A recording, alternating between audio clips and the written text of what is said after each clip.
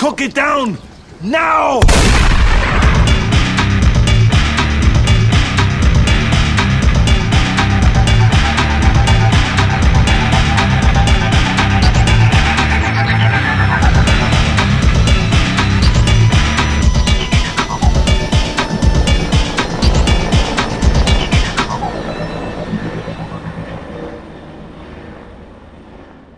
Merry Christmas. Welcome to Arniegeddon. I'm Cam Smith. And I'm Tony G. Ho, ho, ho.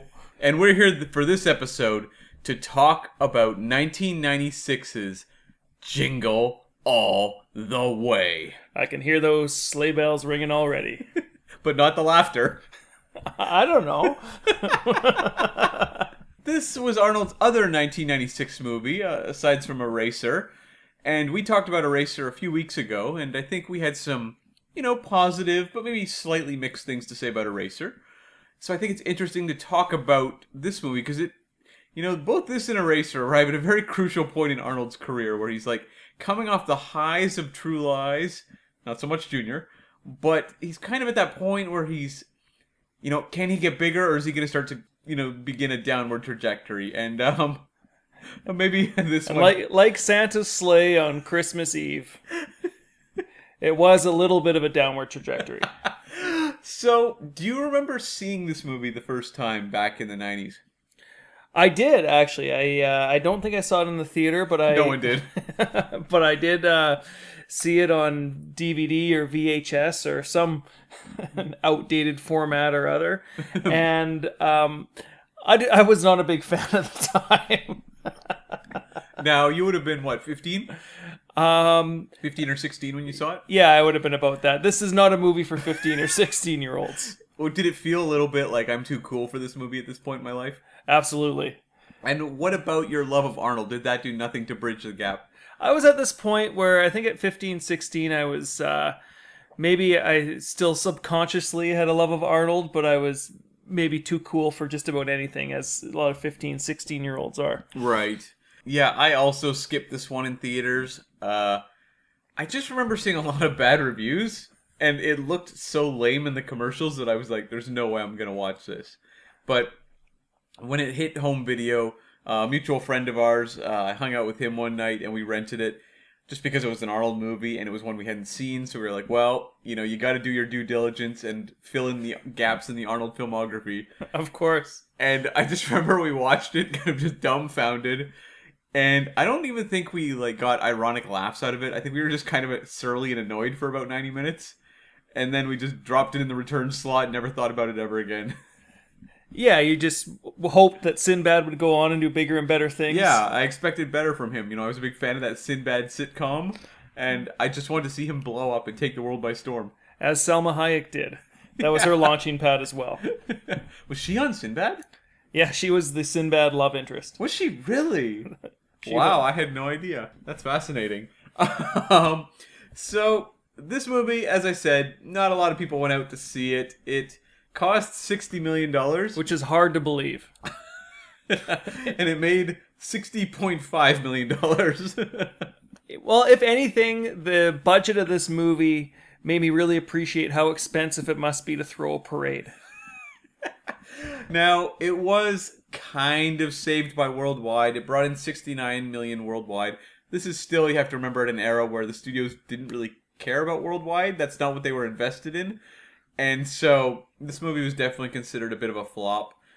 And it was number 12 for Arnold's movies in his filmography, which is higher than I would really have thought, but there you have it. Now, we talked about 1996 when we did Eraser. If you want to hear more about the whole breakdown of that year, listen to that episode. I think it was a really fun episode. Well, I'd like to hear a little bit more. Well, then I will give you a little more. So it was number 22 for the year in 1996. It landed right between two movies that are, I think, noteworthy.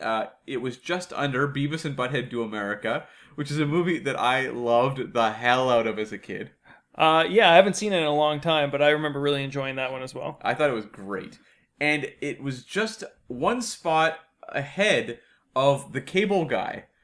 So you had these two superstars of the film medium, in these kind of oddball projects, and both of them kind of tanking. Because Jim Carrey's The Cable Guy was considered like his bomb at the time. Was it considered a bomb or just an underperformer? Because I feel like any movie that pulls in, 60 plus million is not a total bomb. No, you can take off the plus. Well, 60.9. Yeah, but you have to remember, like, Jim Carrey's movies up until then had been making like 150 million each. So when it brought in like 59 or whatever, 58, it was like, oh, that's not good. And it opened in the summer. It had a big, like, splashy summer release date. But the reason this movie is actually particularly interesting, that Jingle All the Way lands one spot ahead of The Cable Guy, is that in 2014, they would make a straight-to-video Jingle All the Way sequel Starring Larry the Cable Guy. Filmed in Langley. Which is a suburb of Vancouver, where, of course, we record this podcast from. All the most expensive productions are done in Langley. Yes. Well, let's put it this way. If Vancouver is known as Hollywood North, Langley is known as Langley. That's fairly accurate. I mean, direct-to-video, they didn't have a lot of money to work with. But I thought it would be interesting because this year, 1996, it was not a year that was that interesting, really. You had, your top 5 was Independence Day, Twister, Mission Impossible, Jerry Maguire, and Ransom. But I thought it'd be more interesting, actually, to look at where Jingle All the Way placed in the history of Christmas movies at the box office. You never cease to amaze me, Cam. Thank you. So this is the number 18th highest grossing Christmas movie. That's not so bad, is it? No! It lands right between The Best Man Holiday and Scrooged. Really, I always imagined that Christmas movies are these really big profit centers, but it turns out that that's not the case. No, based on that list. Here are the top 10 grossing Christmas movies of all time. You will notice that there is no real connection between quality and enduring classics and money. This is our Christmas gift to you, listeners. So the number 1 highest grossing... Can I guess? Yeah, okay. Okay, number 1 highest grossing Christmas movie. I'm going to guess The Grinch. No. It's not. Number 1 is Home Alone. Ah, of course, Home Alone. Number 2 is the live-action remake of How the Grinch Stole Christmas. Okay. Which no one likes.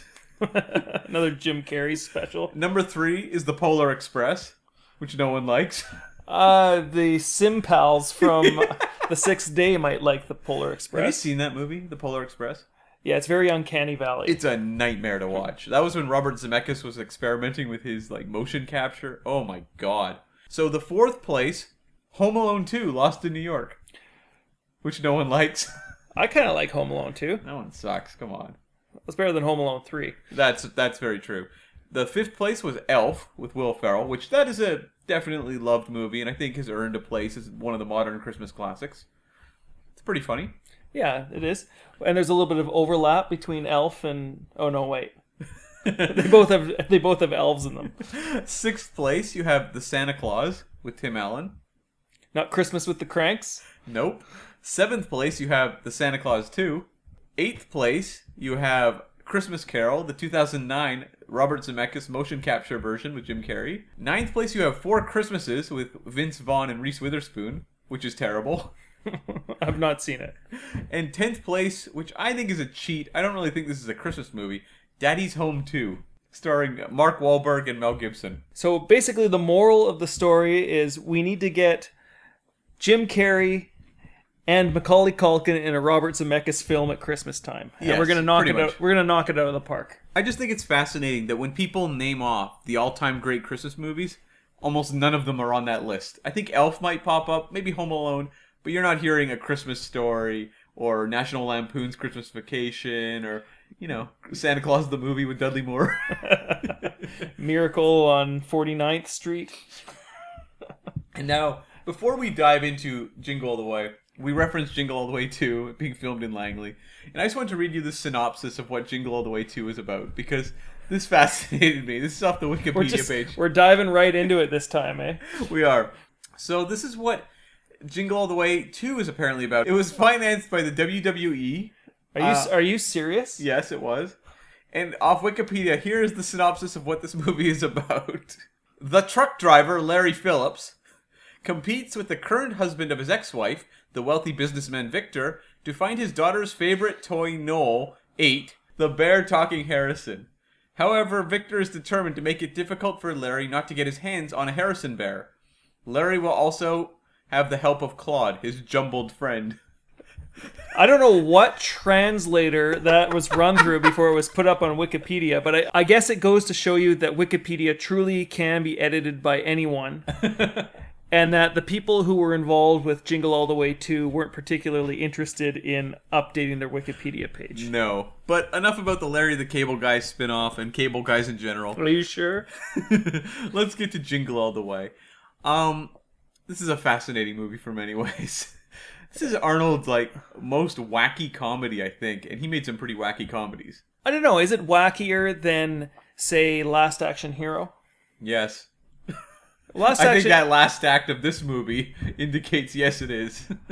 And we'll get to that in time, but... I guess so. This would be... I mean, I don't know if Last Action Hero counts as a comedy. This is Arnold's, fourth comedy? Yeah, Twins, about that, yeah. Junior, if you count Last Action Hero, or Kindergarten Cop. Kindergarten Cop, yeah. So fourth or fifth, depending on what you count as a comedy and what you don't. It's also I find it interesting that Jim Belushi shows up in this movie again. Yeah, Red Heat connection. And I feel like a lot of Arnold's failures were Jim Belushi vehicles as well, because that included Last Action Hero, which was a notorious bomb, Red Heat, which no one remembers, and Jingle All the Way, which everyone hates. Although there might be a little bit of a reappraisal of Jingle All the Way, because I feel like more people mention this movie nowadays to me than really should have any business doing so. But what was your experience? We were recording this episode the day after Halloween, so we're a little ahead of the schedule for covering Christmas. We're recording this episode on Christmas Eve. That's right.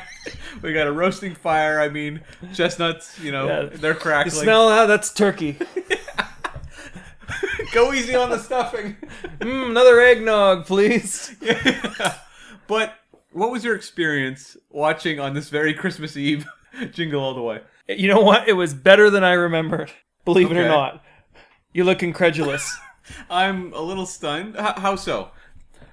Unlike some of the movies that we've watched, where I had a very high regard for before rewatching them. Yes. Twins. Sure. Oh, yeah.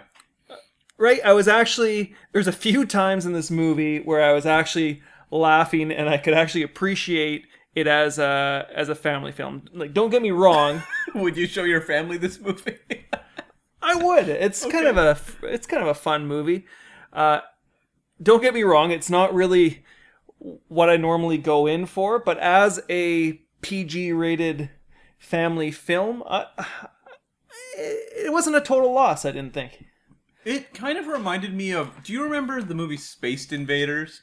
Yeah, In the 80s? yes. It was one of those movies that I think a lot of kids drag their parents to. No one else remembers Spaced Invaders. I know. It was a movie where, Martians or something come to Earth. And it was, garbage. But I remember taking my parents... And I loved it. It was the greatest thing I'd ever seen. But I look at trailers for it now and I go, my poor parents. I feel like that is Jingle All the Way in a nutshell. It's not good, but I feel like a lot of kids would have dragged their parents to it and enjoyed it. That's kind of the way I feel like it. It's not brutal to watch, but it's not good. I think a lot of parents would have gone to see it because of Schwarzenegger. I think Schwarzenegger was probably a bit of a draw for a lot of reluctant dads out there. $60 million. That's a lot of millions. That's a lot of sad dads sitting through this movie. I won't pick someone like Tim Allen, but would this movie have done as well if you were to replace Arnold with, maybe not a Larry the Cable Guy or a Tim Allen, but whatever it is that threads the needle in between there? Bruce Willis? I feel like he's kind of in the same boat as Arnold in this case. Jim Belushi? Sure. If Jim Belushi had the title role in this film, yeah, how would it have done? Probably not good. Probably not good. But yeah, I don't know. My experience watching it was, I don't know that this movie is that much worse than Twins. It's probably not. It's shorter and it's faster paced, which I think helps it. And that even when it's really terrible, and there's some points we're going to talk about later, which are really, really, really, really, really terrible. But the movie was so fast-paced and almost frantic that it kind of ended before I even realized it, and I was like, oh, okay, well, that was pretty painless. It was kind of goofy, colorful, Not very well written or anything, but you could see that like Arnold was invested more than he probably should have been. And he was definitely doing lots of broad comedy and lots of mugging for the camera and pratfalls and all that sort of stuff. Oh man, if he had mugged any more for this camera, you would have drank coffee out of his face. That's my fantasy. But yeah, like I don't know. I can't say I really liked it or thought it was a good movie in any way, but I found it painless to sit through. I guess that's the best I can say. I mean, there was a couple points I laughed. Some of them unintentional, some of them intentional. You know, I don't believe you actually, because there was a few times where I looked over to you when we were watching this movie where Yeah. I was laughing and I was looking over at you because it's always more fun to laugh along with Sure. a friend. Sure. And you were looking at me like I was insane. There are some parts that I genuinely thought were funny, and I'll talk about those in a bit. But I don't know, like, when you look at Christmas movies, and I think, you know, Christmas movies by and large are pretty terrible. I think there's a reason that people remember only a select handful as being kind of the milestones of Christmas movies. I think most are pretty awful. Do you think this was on par with the rest, or maybe even a little better? I'd say it's pretty on par. It reminded me a lot. I mentioned it a bit earlier. If you haven't seen it, the Christmas with the Cranks. Yeah. It reminded me a little bit of that Or style. like Deck the Halls. Yeah, exactly. Yeah. The kind of almost like a made-for-TV movie Right. with a bit of a higher budget. And like name actors. Exactly. Yeah, and maybe a little more of an expensive concept behind it. But this is definitely the kind of movie that you can see playing on cable around Christmas time. Oh, yeah. Like, I'm sure that is how a lot of these Christmas movies catch on, it seems, because the box office, most of them don't do that well, at least a lot of the great ones. But it's just through getting aired over and over and over again on, like, the TNT or TBS networks around Christmas time that they gain these sort of traction. Like, I don't think Christmas Vacation was that big a hit, but it gained so much traction by just being aired on TV all the time. Same with A Christmas Story. So I'm sure that when you're making Jingle All the Way, your hope is that it will be like a perennial, you know, must watch when it's on TV. And I think it is for a certain young generation now. I think they probably just saw it as kids a lot. Although it is interesting because I feel like it is a movie that does still, to this day, play on TV around Christmas time. Yeah. Well, I mean, you might as well air it. Why not? Yeah, I'm sure the rights to it aren't super expensive. How much do you think the rights are for the Larry the Cable Guy sequel? I think they actually pay you to air that. It's on some, like, public broadcasting system in Tulsa. In Langley. Langley. They hold a tribute to it every year at the town hall. Yeah, they have to sacrifice a goat. Classic Langley. So this movie was directed by Brian Levant, or Levant, I'm not quite sure, one or the other. He A was real heavy hitter. Yeah, he was just coming off a big movie, The Flintstones, from 1994 with John Goodman, which was, I think, very much hyped to be the movie of 1994. It had trailers, I remember, on Jurassic Park the summer before, and it came out and got terrible reviews. I think it did really well still financially, It made but lots of money. it if did I make lots of remember. money, but no one liked it. Everyone thought it was pretty bad. But Brian Levant, I mean, I haven't looked too far into his career, but he strikes me as the kind of guy that has done a lot of family-friendly, insipid comedies. Well, I'm glad you brought him up, Tony, because Well, you brought him up. he started actually as a writer-producer in sitcoms on shows like Bad News Bears, Happy Days, and Mork and Mindy. And then he segged into motion pictures. And he did The Flintstones, which, hey, big debut. Then he followed it up with this movie, Jingle All the Way. And then he followed that up with Flintstones and Viva Rock Vegas, a movie we've mentioned before on this podcast, weirdly enough. Then he did Snow Dogs with Cuba Gooding Jr., Are We There Yet with Ice Cube, The Spy Next Door with Jackie Chan, and then he was out of the theatrical movies, and he did direct-to-video live-action sequels to the Scooby-Doo franchise. Ah, So like a really, really, really crappy CG Scooby-Doo at this point. And that's all he's really been doing. I know he did a sequel to A Christmas Story, and he shot that, I think, maybe also in Langley. He's currently attached to a Police Academy reboot. I don't know if that'll ever happen, though. he's clearly no James Cameron. No. He's clearly Walter Hill. not even a Walter Hill or a John Milius. No. So, but he is Brian Levant. He's not, not quite an Ivan Reitman either. Exactly. So he does pretty much family-friendly, Family friendly movies. occasionally Christmas movies and some television. And it kind of shows in this movie, doesn't it? Oh, yeah. Yeah, this definitely feels like a very flatly shot movie. Like, it doesn't feel like it was done by a director who really knew how to do effects or create impressive spectacle. He's kind of a point-and-shoot type guy. Is that the kind of vibe you felt, too? Yes, although I kind of felt like he had a big bag of money left at the end, and he used that to pull all of his film school tricks out and shoot the parade scene. A lot went into that parade. It sure did. But before we get too far into it, Yeah. I mean, we've talked a little bit about what we thought about the movie when we first saw it. We should mention now, we are going to be spoiling the movie, so much to spoil. So much. So, if you're just picking this up, it's the Christmas season. Settle down with an eggnog. Watch this movie before so you can join us without us wrecking it all for you, and you'll know what we're talking about. Make sure to have some rum before you watch Jingle All the Way. Yeah, maybe make it a double. Just tilt the bottle back and don't stop till the movie's over. And for those of you who don't want to watch this movie, We don't blame you. or rewatch this movie, we especially don't blame you. Yeah. But, Cam, what is this movie about? Well, this movie was inspired, actually, the producer, Chris Columbus, who directed Home Alone, he was inspired to have this movie made after he went hunting one Christmas season for a Buzz Lightyear toy and could not find one. And he thought, light bulb over his head, I have an idea for a major motion picture. Which is? Yes, it is a story of a father, a workaholic father, who sells mattresses. And he's working all the time, he can't focus on his family, but he finds out his son desperately wants a Turbo Man action figure.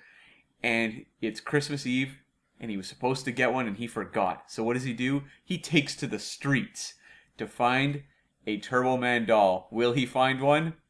Well, you'll have to watch the movie to find out.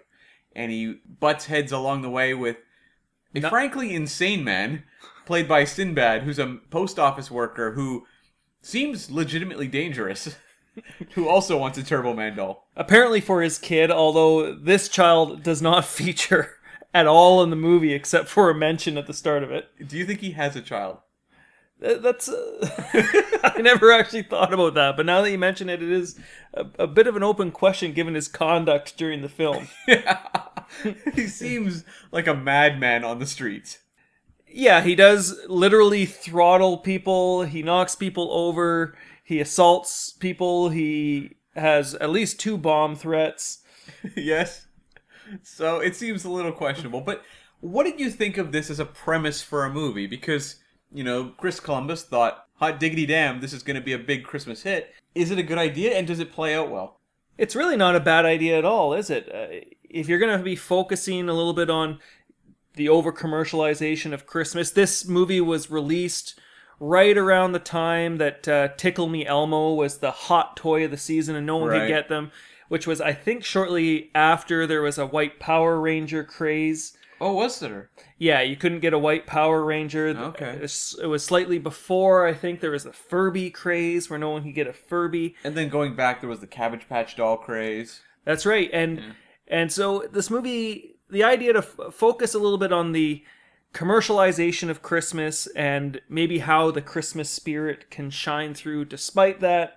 You tie in superstar Arnold Schwarzenegger with a comedic supporting role of Sinbad along with Phil Hartman and romantic comedy lead Rita Wilson. Right. And it seems like Christopher Columbus producing. What could go wrong? Seems like there's magic in the air. Right, and? Well, there's such thing as dark magic as well. Just watch Red Sonja for that. Speaking of which, a little tangent here. Yeah. When Sinbad first came on the screen, Yeah. I thought to myself, this is probably the worst supporting character for Arnold Schwarzenegger since Ernie Reyes in Red Sonja. Ooh, interesting. And why do you say that? Because I was debating to myself, who was more shrill? Was it the boy king or the crazy mailman? Yeah, Sinbad is... I mean, he's terrible in this, right? He's terrible. Like, I don't know of another actor I've seen in an Arnold movie where I just wanted them to be quiet. That's all I wanted. That's all I want for Christmas, people, is for Sinbad to shut up. Yeah, I guess. I mean, at the time, Sinbad was a big name in comedy. Yes, I don't know why. So maybe Bryant Levant, maybe he thought that if he gave Sinbad a little bit of a free rein here, he could carry a lot of the comedy in the film. But it's clear that he could have done with a little bit better direction. He carried the comedy right to the slaughterhouse.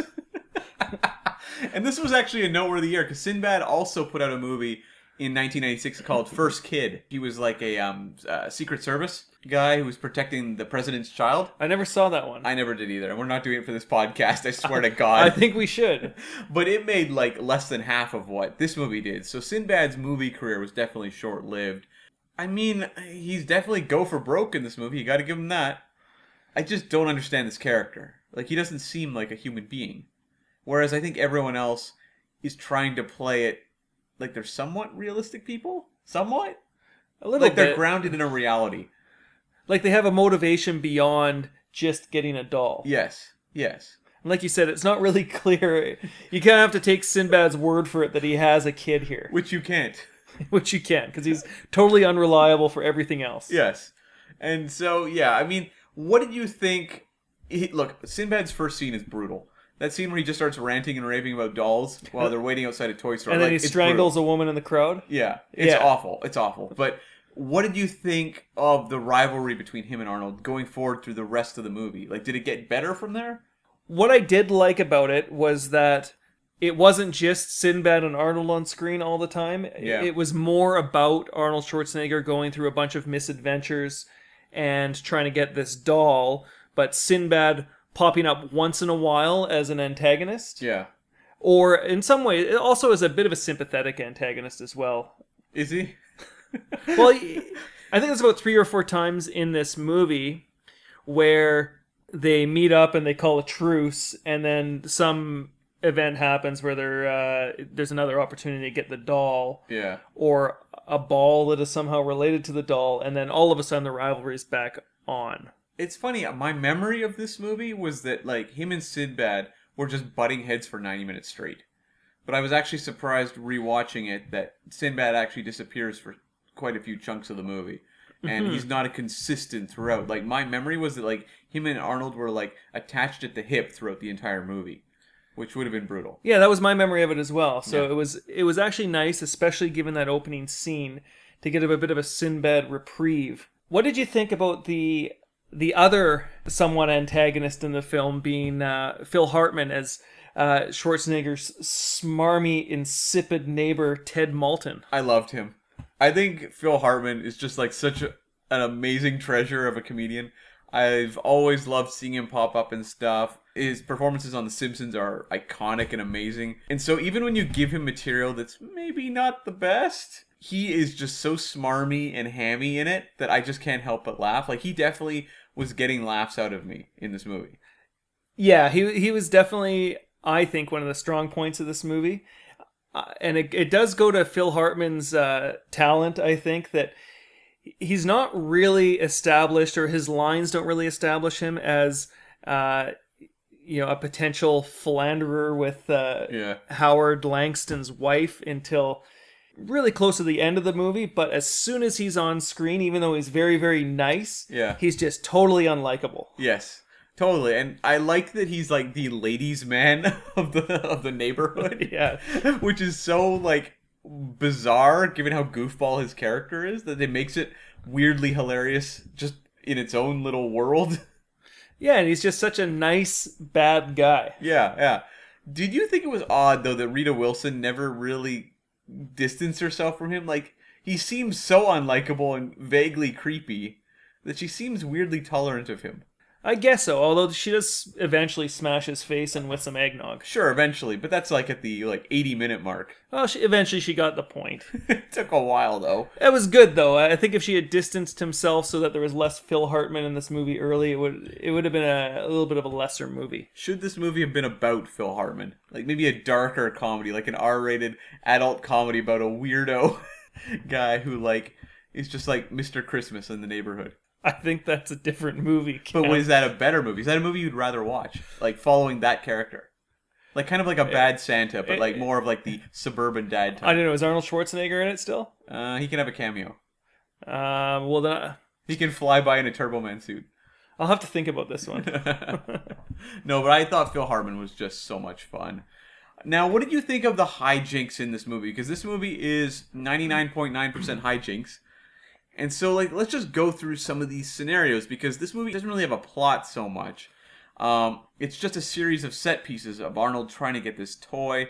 Were there any that stood out for you? What did you think of Arnold in these sequences? I thought some of them were better than others. Okay, do we want to start with some good ones? Sure.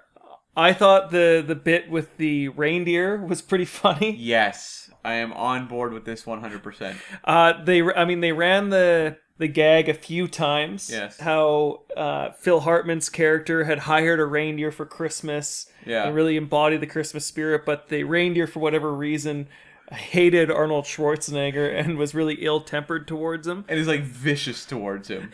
Yeah, I mean, having the reindeer try and bite Arnold Schwarzenegger and then charge at him at another point in the movie, all interspersed, I thought, really well. If there's a directorial high point in this movie, it's with tight close-ups of the reindeer's face. Yes. And I don't know if it was a real reindeer. No, it was not. It was a puppet.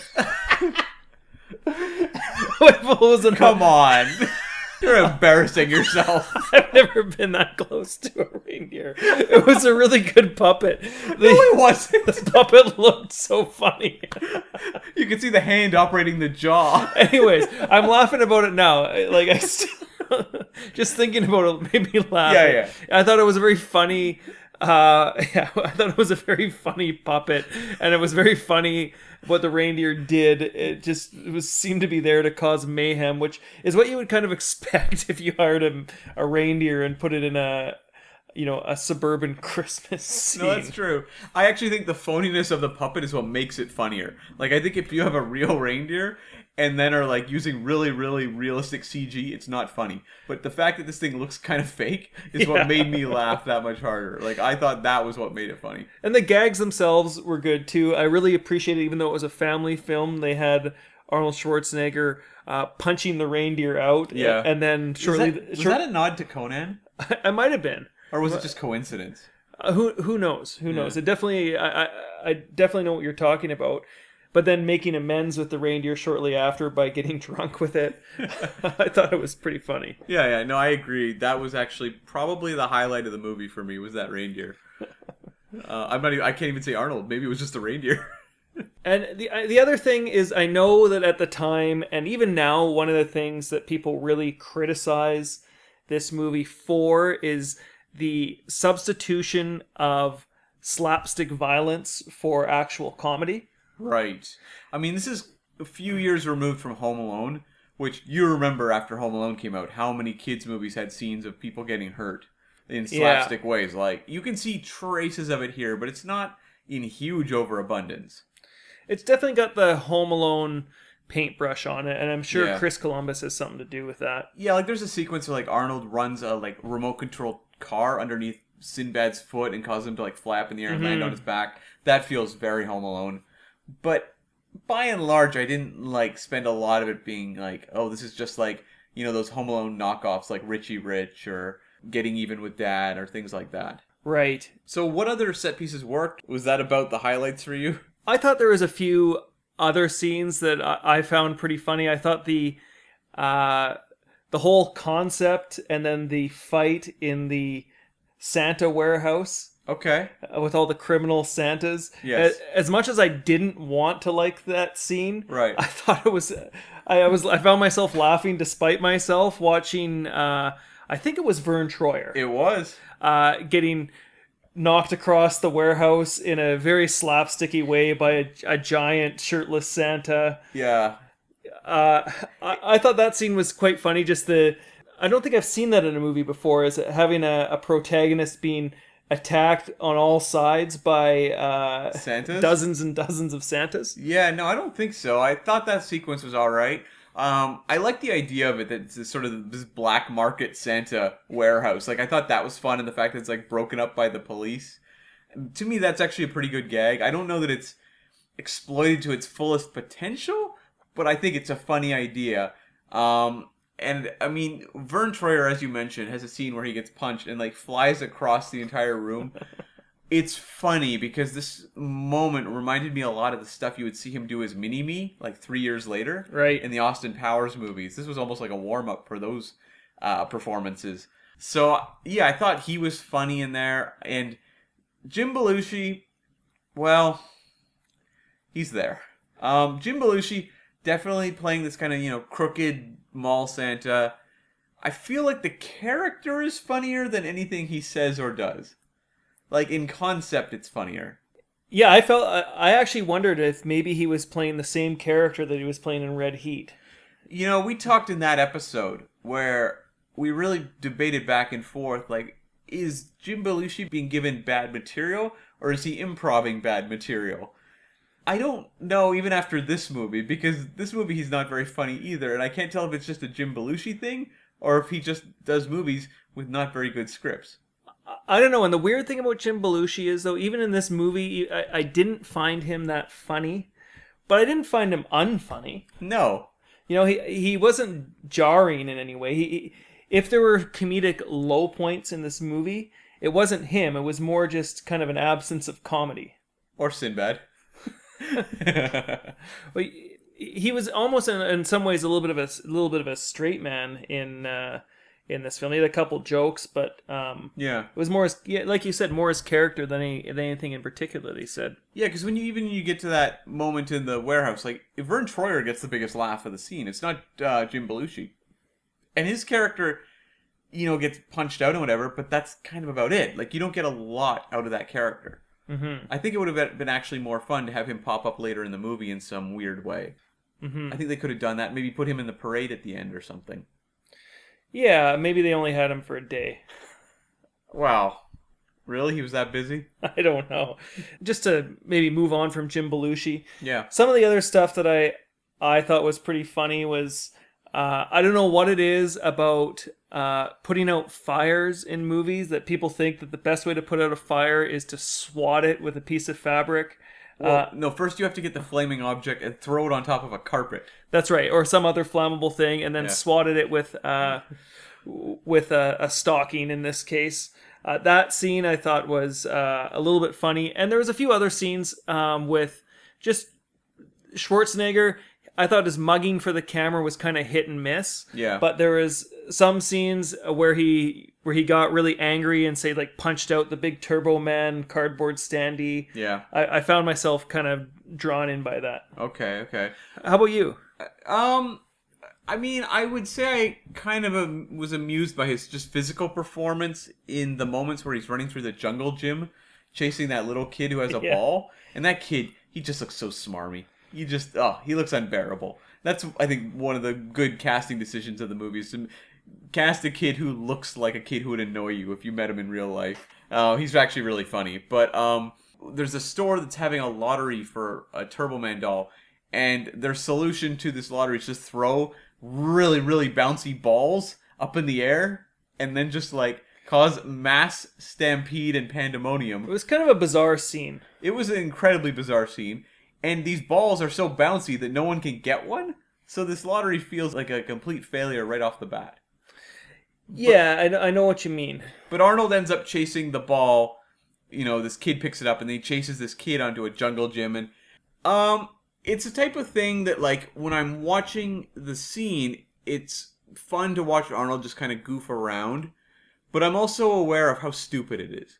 Because you have, like, the moment where Arnold goes down, like, the kid's slide into the ball pit, and he starts, like, a full scream, as if this is a terrifying slide. When in reality, when they shot that scene, that slide is shorter than Arnold Schwarzenegger's body. Yeah, no, exactly. And it just feels really, like, cheap and very, like, sitcom-ish. A lot of the scenes in this movie, and, I mean, we've talked about a little bit about the stuff that we found funny. Yeah. I think a lot of the places where this movie fails is because of an overuse of kind of sitcom gags or a made-for-TV punchline almost. Well, did you find, you know, a lot of this movie is Arnold running to department stores and toy stores. That's most of this movie. Yeah, did you find toy store scenes funny? Or did most of the comedy come from these weird diversion moments like the reindeer stuff?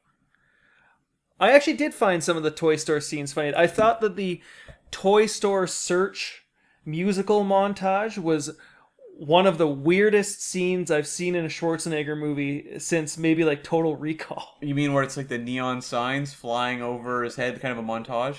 Yeah, and the faces of various store clerks laughing at him as he asks for a Turbo Man on Christmas Eve. Yeah, and there's extra faces to be found in the extended cut of this movie, which we'll talk about later. Yeah, I actually thought that was pretty entertaining. And I did kind of like I said, some of the more physical comedy in the toy stores, but not all of it. I thought the stuff that Arnold did was entertaining, and the stuff that Sinbad did was maybe a little less so. There's actually a really interesting casting choice in this movie, which was Chris Parnell, who would go on to do Saturday Night Live, and he's in a ton of comedy movies. He plays a toy seller working in one of these, you know, kind of Walmart-ish type stores who Arnold tangles with, and it's interesting to see what you know is a really, really strong comedic actor in a role at the beginning of their career, because you can see that he did not have it yet. Like, he would get it. Like, Chris Parnell is amazing in, like, movies like 21 Jump Street, but boy, he's just, like, mugging like crazy in this movie. You remember the scene I'm talking about where it's the two toy vendors kind of taunting Arnold? Like, they are not good. I didn't think it was that bad. It's pretty obnoxious stuff. It was kind of... Maybe I have a lower bar for like really, really obnoxious mugging. Maybe. Like, it drives me insane to watch it. I don't know how we get along then. No kidding. I mean, I can't watch it for like that sort of stuff for very long before it really annoys me. I'm not saying it should win the annual comedy awards or anything like that. I'm not sure what those awards are. The funnies? The funnies. But I didn't think the scene was long enough to be that irritating. I think it overstays its welcome. We'll have to respectfully disagree, I guess. I found most of the store stuff actually kind of flat. I thought that was weird to me, that this whole movie is designed around him running to stores, and I don't know, it didn't seem that inspired to me. It was like him running to a store and encountering obnoxious people, and I don't know. So you were less about the stores and more about the Santa Claus counterfeit toy rings. Yeah, the weird stuff. You know, the Spanish Turbo Man. Maybe not that gag. Yeah, the toy that's the counterfeit, he gets sold for a lot of money. I actually have a question for you, though, about practicality. Uh-oh. If you're Arnold Schwarzenegger... That's not my area of expertise. If you're Arnold Schwarzenegger, you want this Turbo Man figure, right? There's one point in the movie, he goes to a store, they don't have any Turbo Man figures, but they've got a whole bunch of booster figures, which is the sidekick of Turbo Man. Yeah. If you're that father, you can't find a Turbo Man anywhere. Do you still buy the booster as like your backup? I was thinking that as well, and I think that I would. Yeah. But it was pretty well established, and it was I thought one of the funnier parts of the movie was that everybody hates this booster character. Why? And thinks it's super lame. Why? I don't know. It's a big pink dog, man. I don't know. It kind of reminded me of He-Man. Wasn't it supposed to be like the Battle Cat? Battle Cat was cool. Battle Cat was cool. The big pink booster dog was not so cool. And he shows up later in the parade, played by Curtis Armstrong from Revenge of the Nerds fame. And that was fun to see him kind of play that character and just be the kind of a loser. I really enjoyed that scene, actually, where he fell off of the parade float. Yeah. And kids assault him. And all the kids assault him and say, "We hate you, Booster. You suck." I thought that was quite funny. I couldn't figure out who he was supposed to be. Do you think he is supposed to be like Battle Cat? Because Turbo Man is very, very obviously modeled on the Power Rangers. Yeah. There's an opening sequence where they show the television show, and it is full on Power Rangers. And the villain of the show, Demento, bears a bit of a resemblance to Rita Repulsa from Power Rangers. The villain sidekicks look like the Power Rangers themselves. I thought the opening scene, actually, of the actual Turbo Man show was one of the best parts of the movie. Yeah, I could kind of agree with that. It was pretty entertaining. I thought it was a nice bit of satire. Should they have done some stunt casting, though, on the role of Turbo Man? I think that might have been more fun. What do you mean? Like, cast someone maybe recognizable in the role of Turbo Man. Yeah, no, that would have been good. I mean, actually, maybe this is a good segue. It would have been nice here to see maybe Sven Ole Thorsen as a character in the Turbo Man show, since he did play a character in Captain Power and the Soldiers of the Future, Of course. which was a short-lived but Glorious show. really popular, very Not that popular. very bizarre, Yeah. ultra-violent children's show Yes. in the 90s, probably around this time. I think it was 80s. Was it wasn't the 80s? It might have been the 80s. Late 80s, early 90s, yeah. And it was a show that's a little bit like what Turbo Man is designed to be satirizing, I think, where the show was there pretty much exclusively for the purposes of selling toys. Right. And I think actually that's why it was canceled, was because the toy sales weren't high enough to justify airing it further. Yeah. But one of the things that we do on Arniegeddon, we try and pop it in here, is we do have a little Spot Sven episode. For those of you who don't know, if you've just joining us with Jingle All the Way, May God have mercy on your souls. your Yuletide treat. Yeah. Sven Ole Thorsen is one of Arnold's longtime and frequent collaborators. He usually plays heavy. You'll recognize him in a bunch of different roles from his movies. But he's not always featured prominently in this role. Right. Now, Cam, did you see him in this movie? I did not.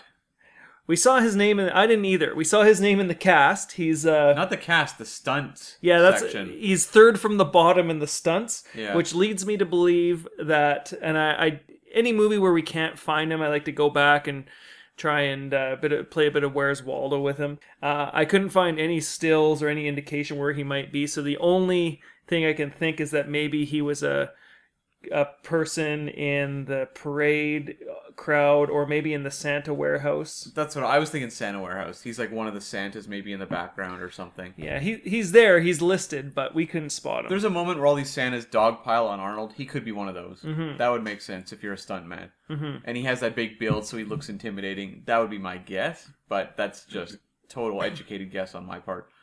So that's our little Spot Sven episode. Unsuccessful this time. And we've talked a little bit about the comedy that we found that worked. Well, we debatably. yeah. And we didn't always agree, Cam. Right. But one thing I'm sure that we can agree on is places that it didn't work at all. I want to hear your examples of this.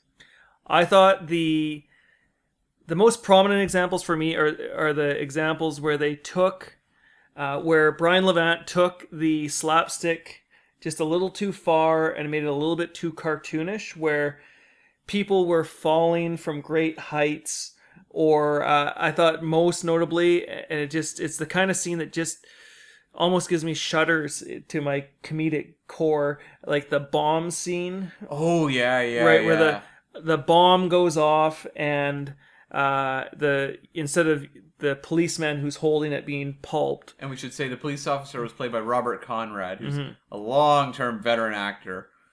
He was all right. He was fine. He's just this cop that keeps crossing paths with Arnold. He was fine. Yeah.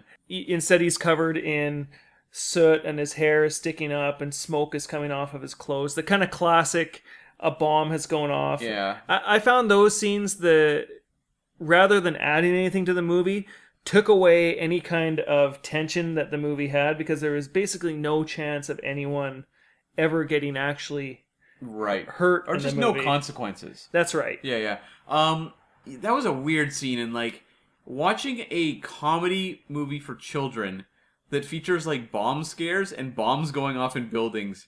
Boy, the 90s was a much more innocent time, because you would not see that in a movie nowadays. Wouldn't you? I haven't really watched any kids or family movies these days. You would not have a crazed postman making multiple bomb threats and then actually, like, inadvertently, I suppose, but setting off a bomb in the midst of a group of police officers in a high-rise.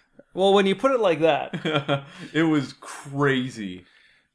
I thought that was absolutely nuts to see in a movie. I was like, wow, okay. Yeah, but from a comedy perspective, anyways, did you find... No, it wasn't funny at all. Yeah, it's the kind of thing you're watching, and you kind of hope nobody comes into the room while that scene's on and then asks you a question about why you're watching this movie. It's not very funny. Yeah. Yeah. It's kind of like almost embarrassing to watch it. It's like the villain. Yeah. Actually, it is very much like the villain, isn't it? Yeah, the villain, that's a capital V villain. We're talking about the early Arnold Schwarzenegger Western film. Also known as Cactus Jack. Yeah, by all means, go back and download the movie if you can find it, and certainly download our podcast. It's probably easier to find. Yeah, I think a lot easier. And shorter. Yeah.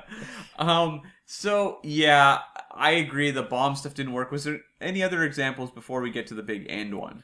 Well, before we get to the big end one, I think you already touched on it. Some of the mall scenes were weak. I thought it was interspersed with some effective physical comedy. And then also, I find falling gags generally, unless there's some impact to them, Yeah. to be not particularly funny. And then a lot of... I still don't really know how I feel about it. It was either a stroke of comedic genius or a stroke of... horror genius or a total failure on all fronts, is when Sinbad and Schwarzenegger are sharing a drink in the cafe, and Sinbad is telling him about how when he was a kid his father didn't bring home the Johnny Oma doll, Right. and then since that time he's been a loser, and then Sinbad morphs into Schwarzenegger's son, Yes. still drinking Booze. out of a bottle. I thought it was funny at the time, but I was also a little bit unnerved by it. I thought it was kind of amazing. And we should say Arnold Schwarzenegger's son in the movie is played by Jake Lloyd, who, was Anakin in Star Wars Episode 1, The Phantom Menace. And his acting prowess in this movie is about on par with The Phantom Menace. Yeah, I was going to mention that because I thought it was funny. I just want to skip to the end for a sec on Jake Lloyd. Yeah. Jake Lloyd he's kind of notoriously, after playing Anakin, was hassled quite a bit. You know, he played Anakin, went to school, I think was bullied and harassed a lot as a result of it. Yeah. I thought it was interesting in this movie that he talks about how if he doesn't get a Turbo Man doll for Christmas, he's going to get bullied and harassed. Everyone's going to hate him. He's going to be a loser. Right. And then at the end of this movie, he takes the Turbo Man doll and gives it away. Yes. And then... Well, his dad's Turbo Man, so, I guess so. Yeah. But, and I kind of... I was kind of thinking, maybe if Jake Lloyd's character had hung on to that Turbo Man doll, maybe things would have gone better for Jake Lloyd in real life. Maybe. I will say about Jake Lloyd, he's not very good in this movie, and he's not good in The Phantom Menace either. However, I tend to put that more on the director in these cases, because they say with kid performances, the best ones come from directors who know how to direct children. And I don't know that this kid was getting the guidance maybe he needed, because we know George Lucas is not good at coaching children. He's very reserved director. He doesn't give any input almost whatsoever. And that's pretty well known. And I don't know if Brian Levant, just evidenced by what I'm seeing in Jingle All the Way, was really guiding this kid towards a great performance. As a general rule, and unless this is The Sixth Sense or something like that, Right. Kids in movies are almost invariably just not very good. Right. And it's almost always impossible to put it on the kid themselves because they're just a kid. Yeah. Right? They're not the ones making the movie. Yeah. So Jake Lloyd, I don't know how old he was in this. It's certainly not...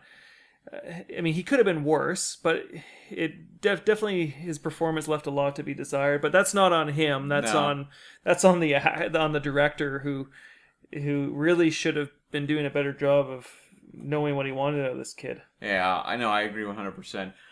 Before we get to the end, I wanted to touch on one other sequence that didn't work for me, and that's a scene in the radio station where there is apparently a contest where Arnold Schwarzenegger races to the radio station to name off all the reindeers. And it's Martin Mull plays the DJ and gives him a gift certificate, which I guess waka waka waka. I don't know why the radio would be doing this contest where people have to charge down to the radio station. That seems very questionable. And the fact that no one else showed up is also questionable in a city heightened by paranoia over finding Turbo Man dolls, that no one would be racing down to that station. But whatever the case, this scene goes nowhere funny with Sinbad showing up and making another bomb threat. And you're like, okay. Yeah, the first bomb threat wasn't that funny, and the second bomb threat was it was negative funny. Yeah, no, totally. So let's get to the end. The big showcase for this movie. The Wintertainment Parade. I feel like this is the material that got Arnold on board. Or the reason you cast Arnold, I should say. That's right. So there's the Wintertainment Parade, which I guess is the traditional Christmas holiday parade in whatever city they're supposed to be in. Langley. And by I guess circumstance and some level of design, I suppose, Arnold Schwarzenegger winds up on the Turbo Man float. Holy design. Yeah. Yeah. In the Turbo Man costume. Yeah. Handing out the special edition Turbo Man doll to one lucky kid.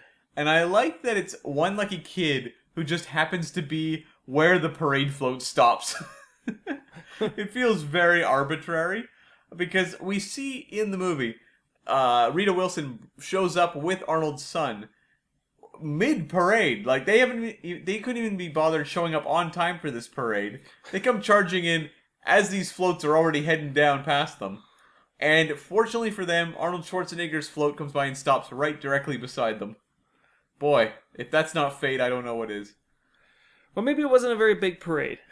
Maybe. Although there was a lot of vinyl wearing trombone playing Santas in it. And you had a lot of, I would say major company advertising going on in this parade. You had characters, you had Leonardo from the Ninja Turtles, you had Sonic the Hedgehog, you had a Crayola crayon box. There was the Cat in the Hat, there was a Cabbage Patch Kid. Yeah. Which I thought all of that was so bizarre, given that up to that point I thought that the somewhat tacked on theme, moral, whatever you want to call it, this movie was that commercialization of Christmas was a problem, and we could put our hearts together and gather around the Yule tree and learn to love again, that kind of thing. Yeah. And then they go to this big final set piece, and the movie just kind of gives itself over to intellectual property rental and advertisement for other products. Pretty much, yeah. A lot of which are associated with 20th Century Fox. I mean, after this movie, Gumby merchandise went through the roof.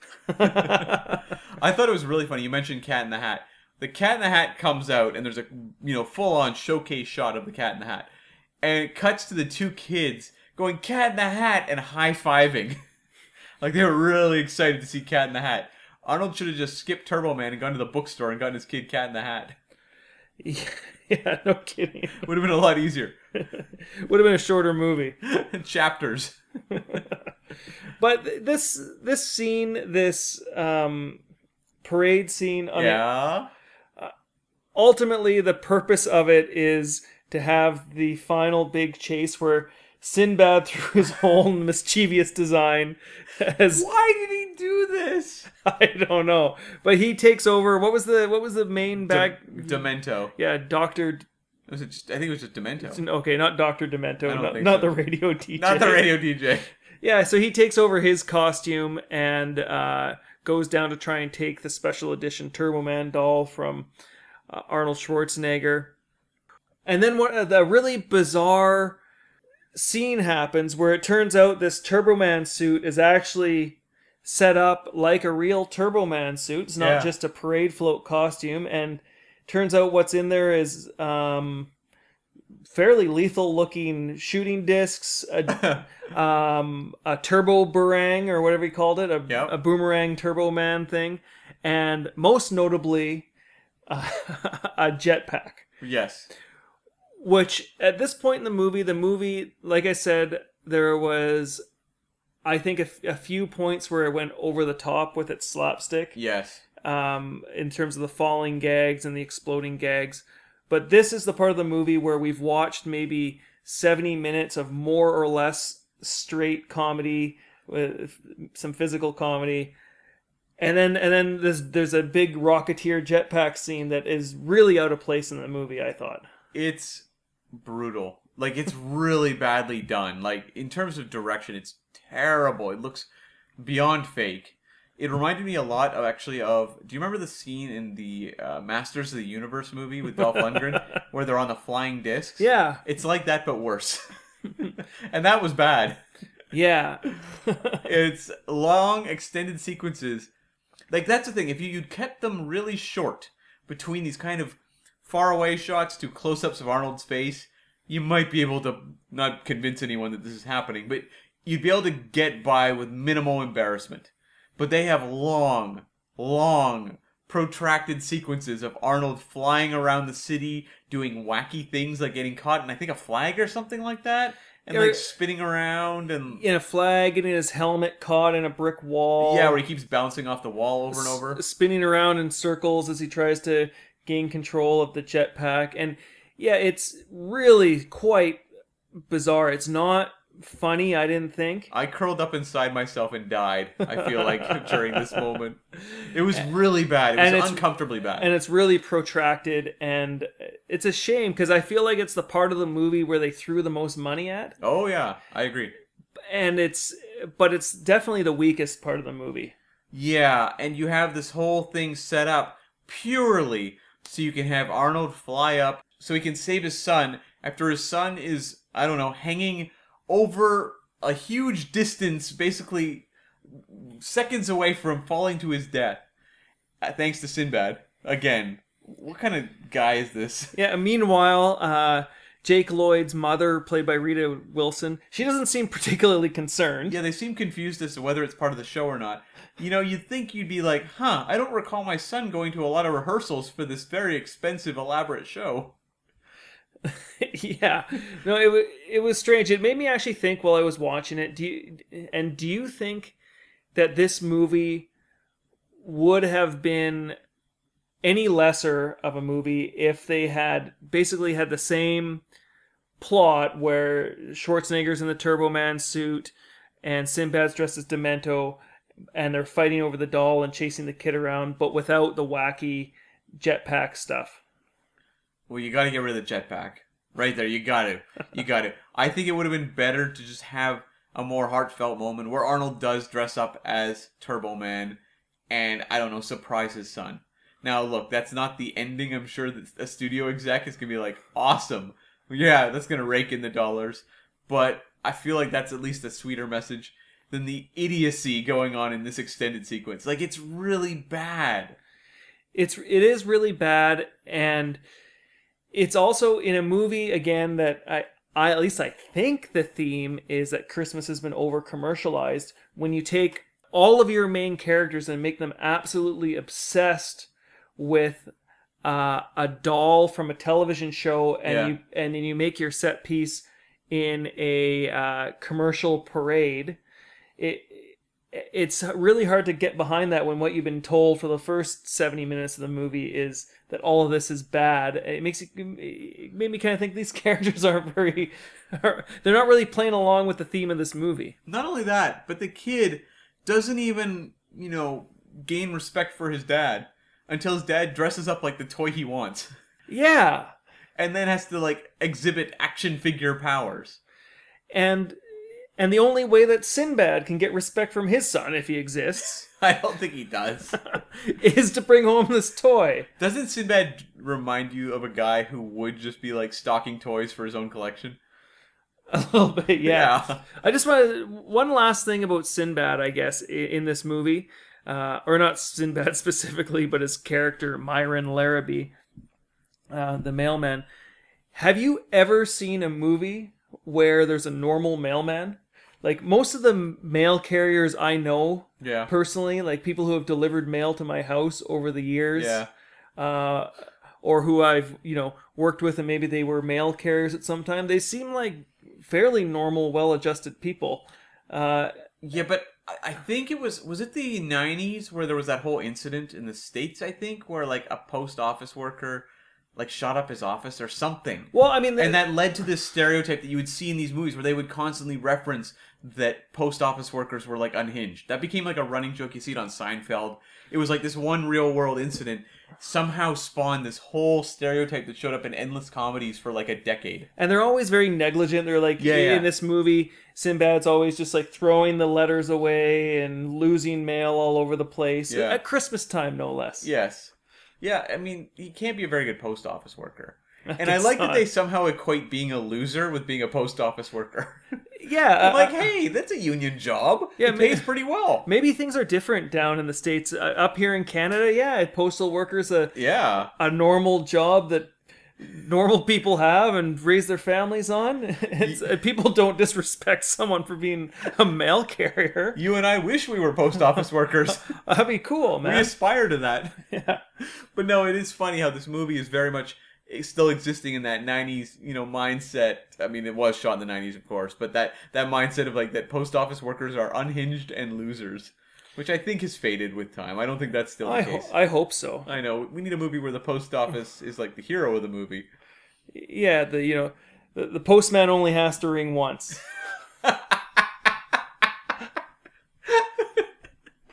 Yes.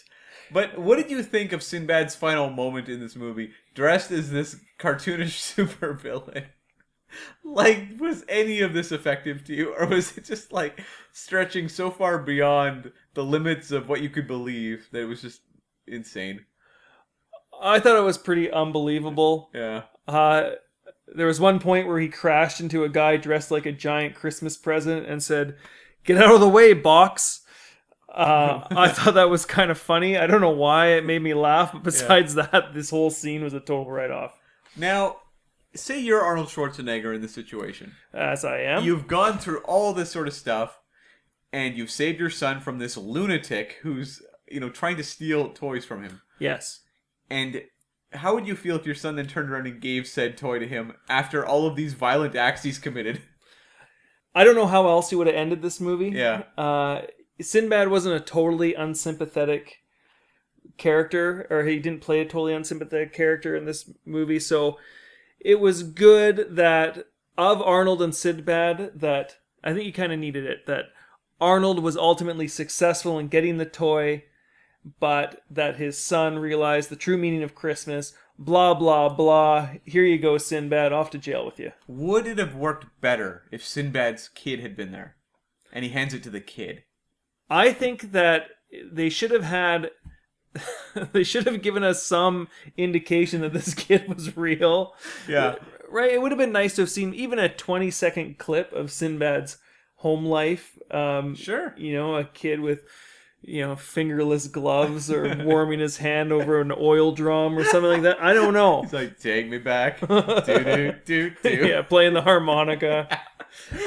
Something. I mean, I don't know if it really matters who this kid gives the doll to. He's like, here's the doll, whatever, I'm off to a pod race. Right. Now, you and I both cringed at the end where he gives the doll away and he says, "I don't need the doll. I've got the real thing at home." And it was like, oh God. Oh God. Yeah, it was a pretty cheesy line. It's not like Arnold's going to be wearing this outfit at home. We never know. Yeah. But... cut to this kid at school getting bullied saying, no, my dad is Turbo Man. My dad is Turbo Man. Speaking of the Turbo Man doll, you may not know it, but they did actually release a Turbo Man doll as a tie into this film.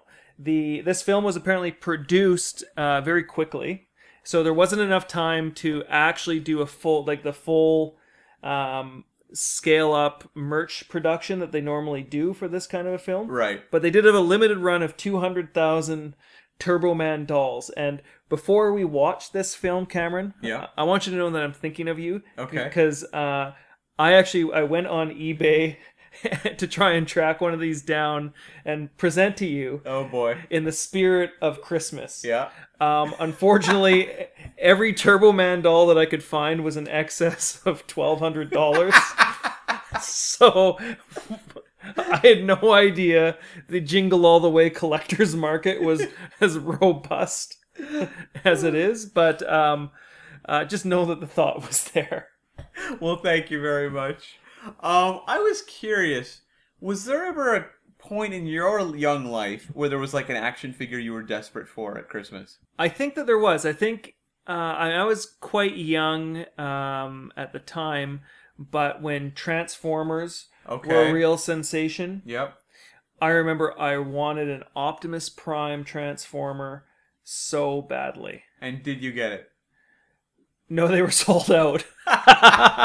Now, My mother, bless her heart, she went to the store. I'd asked for an Optimus Prime doll, and she got me some other lame Transformer. right? With the best of intentions, and this is why you don't just go with Booster. Yeah, 'Cause that's I remember true. I opened it up, I saw the lettering on the box, Transformer, and I was like, oh my god, Santa has got my letter. The elves have made me an Optimus Prime doll. And it was the one that turns into a tape cassette. No, actually, it was a pretty cool one. It was like one that turned into a base of some kind. It was like Megamus Prime or Mega. A bass, as in like a rock and roll bass. No, I can't remember the Transformer's name, but he was pretty cool. He had he was white and he turned into like a Transformers base and came with a little Transformer car. Oh, I know what you're talking about. Yeah. Anyways, so it wasn't a total bust, but it was no Optimus Prime because Optimus Prime was like the big semi truck with the lab in the back. Yeah. And it was the coolest. It was the toy to have that year. Yeah, I don't remember if that ever happened with me. I remember birthdays where I wanted action figures. And the thing is, my birthday is actually really close to Christmas. So maybe I just got the ones I wanted for my birthday. And then Christmas I would get maybe something else. Socks. Yeah, socks. But like Pajamas. I remember really wanting the Stay Puft Marshmallow Man figure for my birthday, and I did get it. But had my dad just shown up dressed as Stay Puft Marshmallow Man, I would not have been amused. I would not have been like, I don't need that one anymore. I've got this. Knowing your dad, I would have been amused. Oh, that would have been so outside the norm. That would have been mind-blowing. But, what could have been. What did you think of Arnold in this? This was Arnold doing comedy way more hijinksy than anything we've covered on the podcast so far. I don't think so. You don't think so? Way more than Cactus Jack? Oh, that isn't... Well, you know what? He is a bit of a straight man in that, though. I guess that's true, yeah. It's more that Kirk Douglas does the really wacky stuff. Yeah, that's absolutely true. So what did you think of Arnold doing this sorts of gags? I thought he was surprisingly effective in some parts and a total dud in others. And I think... I mean, Arnold's got less excuse than Jake Lloyd. Right. But I think that's got to be, in part, the director. I imagine something like this has got to be shot kind of out of sequence. There's a lot of really tight shots that are reactions to things. And I got to think that, because he's normally pretty good in movies at reaction shots, I actually don't think he gets enough credit for it. He was kind of retreading a lot of his Kindergarten Cop stuff, I thought. But on the whole, I thought he wasn't bad. He was pretty good, and I thought very good, actually, in a lot of the closer in stuff. And it was maybe when it panned out a little bit that you got less of a sense that he really knew what was going on. Yeah. What did you think? I felt like Arnold was kind of out of his depth with this movie. And that, Arnold's not like a wacky physical comedian.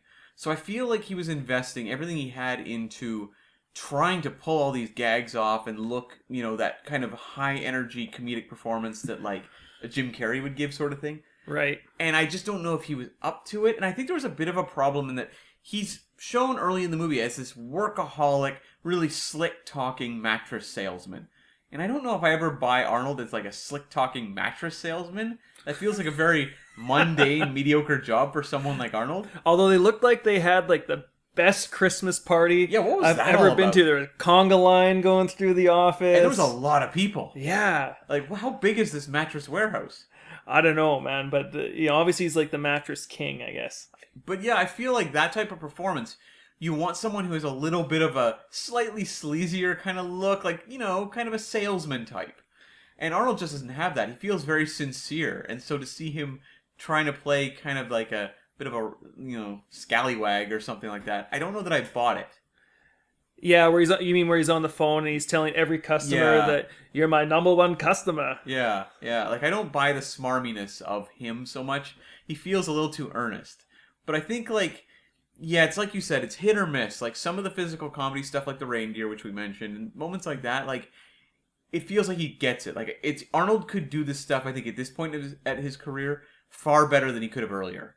Like, had you given him this performance instead of Twins in 1988, I think it could have been really ugly. Although it is interesting, though, that in this movie that's got a lot of comedic heavy hitters. Yeah, like Phil Morris even has a cameo in The Parade. He was like the Johnny Cochran like lawyer on Seinfeld. Yeah, so you've got him, and then, I mean, obviously, Sinbad, Phil Hartman, we already mentioned Chris Parnell, Jim Belushi, and with all these heavyweights on the comedy scene, except for maybe Phil Hartman, I think that Arnold Schwarzenegger is funnier than most of them. Yeah, like seeing Arnold Schwarzenegger be funnier in a scene than Chris Parnell.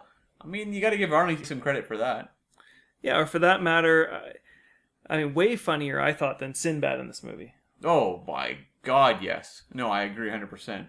Now, we did our due diligence, folks. There is an extended cut of Jingle All the Way. We watched and reviewed the theatrical cut. However, I also tracked down a copy of the Family Fun edition. And so I sat down to kind of investigate this thing because it lists its runtime as 2 hours and 2 minutes on the back of the DVD case. And how long is the original cut? 88 minutes. So I was fascinated how this movie could be over half an hour longer in an extended cut. I mean, looking forward to it. My God, I could not imagine. So I sat down. And it turns out like so much to do with this movie. It's all lies. And it's dishonest. Yeah, so it turns out the movie is actually 1 hour and 29 minutes in the extended Family Fun edition, which is only about a minute longer than the theatrical cut. So, very dishonest. It is, and I'm going to take this out of the Jingle All the Way sphere for just a moment. Okay. Because I've noticed this before. We've talked about some other theatrical cuts and director's cuts that we've done on previous podcasts. But just in general, it really bugs me when you buy a DVD or you rent a movie or however you're getting your media these days, and it's called the director's cut or the extended edition, or in this case, the Family Fun edition. Yeah. And there's like an extra 50 seconds of totally inconsequential footage. Yeah, because there's some alternate shots and, song choices, little bits like that, just little moments. The only real substance, I suppose, comes from, there's a cameo by Yardley Smith from The Simpsons, who shows up as a woman with a doll that Arnold purchases, and it turns out to be Booster. I don't know, did that sequence work for you? I thought it was pretty inconsequential. It was fine. There was a musical scene with Jim Belushi. Yeah, leading a song called The Little Boy That Santa Claus Forgot. You can kind of see why they cut that. Yeah, it kind of goes on, and it doesn't have a big, funny punchline. It just kind of ends. And the other thing that they changed that was notable at all was at the very end of the movie in the original, there's a post-credit scene where that no one would have ever seen. Yeah, I guess this was before the days of post-credit scenes, eh? I mean, you'd see the odd one in Ferris Bueller or Masters of the Universe. I was going to say Masters of the Universe is a good throwback. I'm still waiting for that sequel. But no one was sitting through the credits for Jingle All the Way. And in this post-credit scene, Rita Wilson, who's playing Arnold Schwarzenegger's wife, Liz Langston, she says, "Oh, I can tell that you really love your son because of all the trouble you went through to get this Christmas present, and now I can't wait to see what you got me." And then close zoom into Schwarzenegger's face. He looks panicked, and fade to black. Fade to black. And so, I guess trying to set it up for a sequel of some kind, which I guess happened. Yeah. Sort of. Sort of. But they moved that scene from post-credits to bizarrely mid-credits. Yeah, it's after only maybe 15 seconds of credits or something. And then what I thought was pretty indicative of the total indifference that they put this edition together with. Yeah.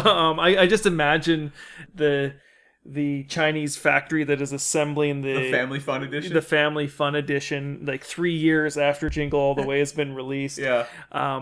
The exact same scene was then played again at the end of the credits. At the end of the credits. So you get the same teaser twice. It was truly a nod to absolute. The funny thing is we may have been the only people in the world to ever have seen both of those scenes, because I don't think anyone's run it all the way to the end twice. No, it was really weird. Even a mid-credit scene in this movie is a bit of a stretch. Yeah. If we hadn't been looking for Sven.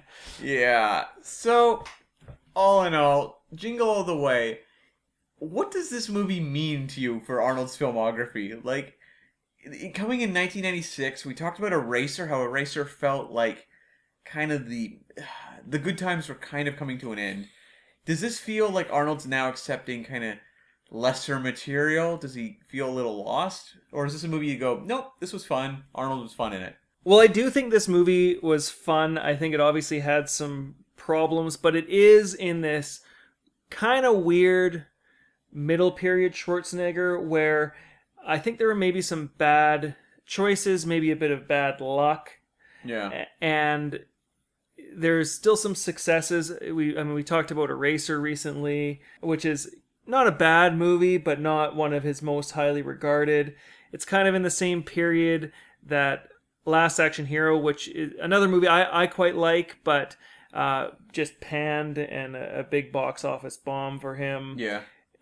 Along with Junior, which isn't very well liked, Batman and Robin, which isn't very well liked, Sixth Day, End of Days, which are kind of forgotten. Yeah. So it's kind of in this period of where the good times of the 80s and early 90s have kind of starting to wind down for Arnold. Yeah. It definitely feels like the type of movie he would not have made earlier in his career when things were really going great. Like, it does feel very much like that kind of desperate bid to get kids. It's almost like his audience that he'd had for so long is kind of fading away, so he's trying to appeal more to kids now to kind of renew that sort of interest in him as a performer. I don't know that it was a success in that regard. I don't know that a lot of kids really fell in love with Arnold because of Jingle All the Way. But you can understand why he did it, although he was only actually available to do this movie after there was delays in the Planet of the Apes reboot he was going to star in, which we talked about a couple weeks ago. Which would have been awesome. Yeah, which would have been great. But, yeah, like, I don't know. It's kind of a curiosity to me. It's more interesting than, say, a movie like Collateral Damage, which we haven't reviewed yet, but I'm definitely curious to revisit. But, you know, that's a movie that just doesn't offer as much to me of interest, whereas this one is just weird, and Arnold never really tried this sort of thing again. Yet. Well, that's a good point. Is this Arnold's only kids movie? Well, I mean, he has the cameo in Around the World in 80 Days. That's true. Which is a Disney movie, Disney joint. He also has that Journey to China 3D movie, which has a very confusing release date. You know, it may have been out last year, it may be out 10 years from now. Who knows? The only trailer we could find was in Russian. Yeah. So, he does do, I think, kid-oriented movies now more so, but yeah, he didn't used to have to do these sorts of things. And I don't know, I can understand why he did this movie, but I just wonder, like, why did he... Arnold's so good about picking collaborators. This was not the collaborator to go with, Brian Levant. I know the Flintstones had made money, but it was not a well-made movie. And this movie, I should say, was written by Randy Kornfield, who had done, like, nothing. He'd written a couple, like, kind of steamy, erotic thriller TV movies. And he'd done a 1987 completely forgotten movie called Sweet Revenge, starring Nancy Allen and Ted Shackleton. That's it. And then he wrote this. Pick your material a little better. I gotta believe that it was Chris Columbus that dragged him into this. Because I think Chris Columbus was attached to Planet of the Apes. He was, as well, yeah. So I have to believe that's the only reason he did it was Chris Columbus had directed Home Alone. Why would you not do a Chris Columbus movie? Well, this is kind of why. Yeah, it's actually a shame that Chris Columbus didn't direct this movie, because that would have been, I think, really interesting to see how it would have been done differently. I don't know that it would have been good, but it would have been far better directed. Yeah, exactly. I think Chris Columbus just has a better understanding as to how to shoot slapstick comedy. You know, you just watch Home Alone. Mm-hmm. He knows what he's doing. But, as it is, Jingle All the Way. It's out there, folks. So, spend, you know, your every Christmas with this movie if you really aren't that interested in the people you're hanging out with. Well, the other question I had for you, because I was thinking about this while I was watching this, is at one point in this film, Arnold turns to a drawing of his family, presumably by his son, although I guess it could have been done by his wife as well. Sure. And it turns back, and there's these kind of forced tears in his eyes. Okay. And it got me thinking, because I think when we watched Maggie, which was Arnold Schwarzenegger's zombie daughter film, and we reviewed that one very early on in this podcast. One of our most fun episodes. Yeah, it's up there with our forthcoming Aftermath episode as a real humdinger. Yeah. Very joyous material to work with. Except for Maggie, is this the only movie that Arnold Schwarzenegger has cried in? That I remember, yes, but I don't want to stand by that. You know, he might cry in Junior. I'm willing to bet he does cry in Junior. That's a good point. It's probably over the top crying. Yeah, I haven't seen Junior in a long time, Yeah. so that's a good point. Yeah, I think definitely that one. But we haven't touched on that movie yet, so that's coming down the road. So that'll be interesting, I guess. Okay, so Tony, as we head into the new year, what's next? I think the best way to start off the new year is with a Terminator movie. Oh, okay. So we've done Terminator, we've done Judgment Day, and we're going to kick off 2019 with Terminator 3, Rise of the Machines. A movie I'm very excited to revisit. Me too. It's one that I've dredged up a few times over the years, and I'm looking forward to seeing it again. Awesome. So you folks out there listening, make sure that you use your Christmas break, your holiday season, to relax, kick your feet up, wear some ugly sweaters, and watch Terminator 3, Rise of the Machines. Definitely, definitely. And if you got a little bit of extra time, jump on over to any of the podcasting software you frequent and leave a review for us. That would be the ultimate Christmas gift of all. Yeah, 5 million stars is best of all. I don't care about a Turbo Man. I just want a review. Yeah, round up. That's our advice. Helps us get the message out there. Definitely, definitely. So if you enjoyed listening to this episode, you can contact us at arniegeddonpod@gmail.com with any questions or comments or advice or anything you really want. Especially advice. Especially life advice. Fashion advice. We need life advice Hygiene very badly. advice. Yeah. You can, of course, also find us at ArnieGeddonPod on Twitter. I'm at Cam, V as in Vicious Reindeer Smith. You can also find us on our website if you want to download direct from the source. That's arniegeddon.com. You can find me, Tony G. That's Tony, like the name, G, like the letter, at arniegeddon.com. Okay, so we'll be back in 2019 with Terminator 3, Rise of the Machines. Run, run,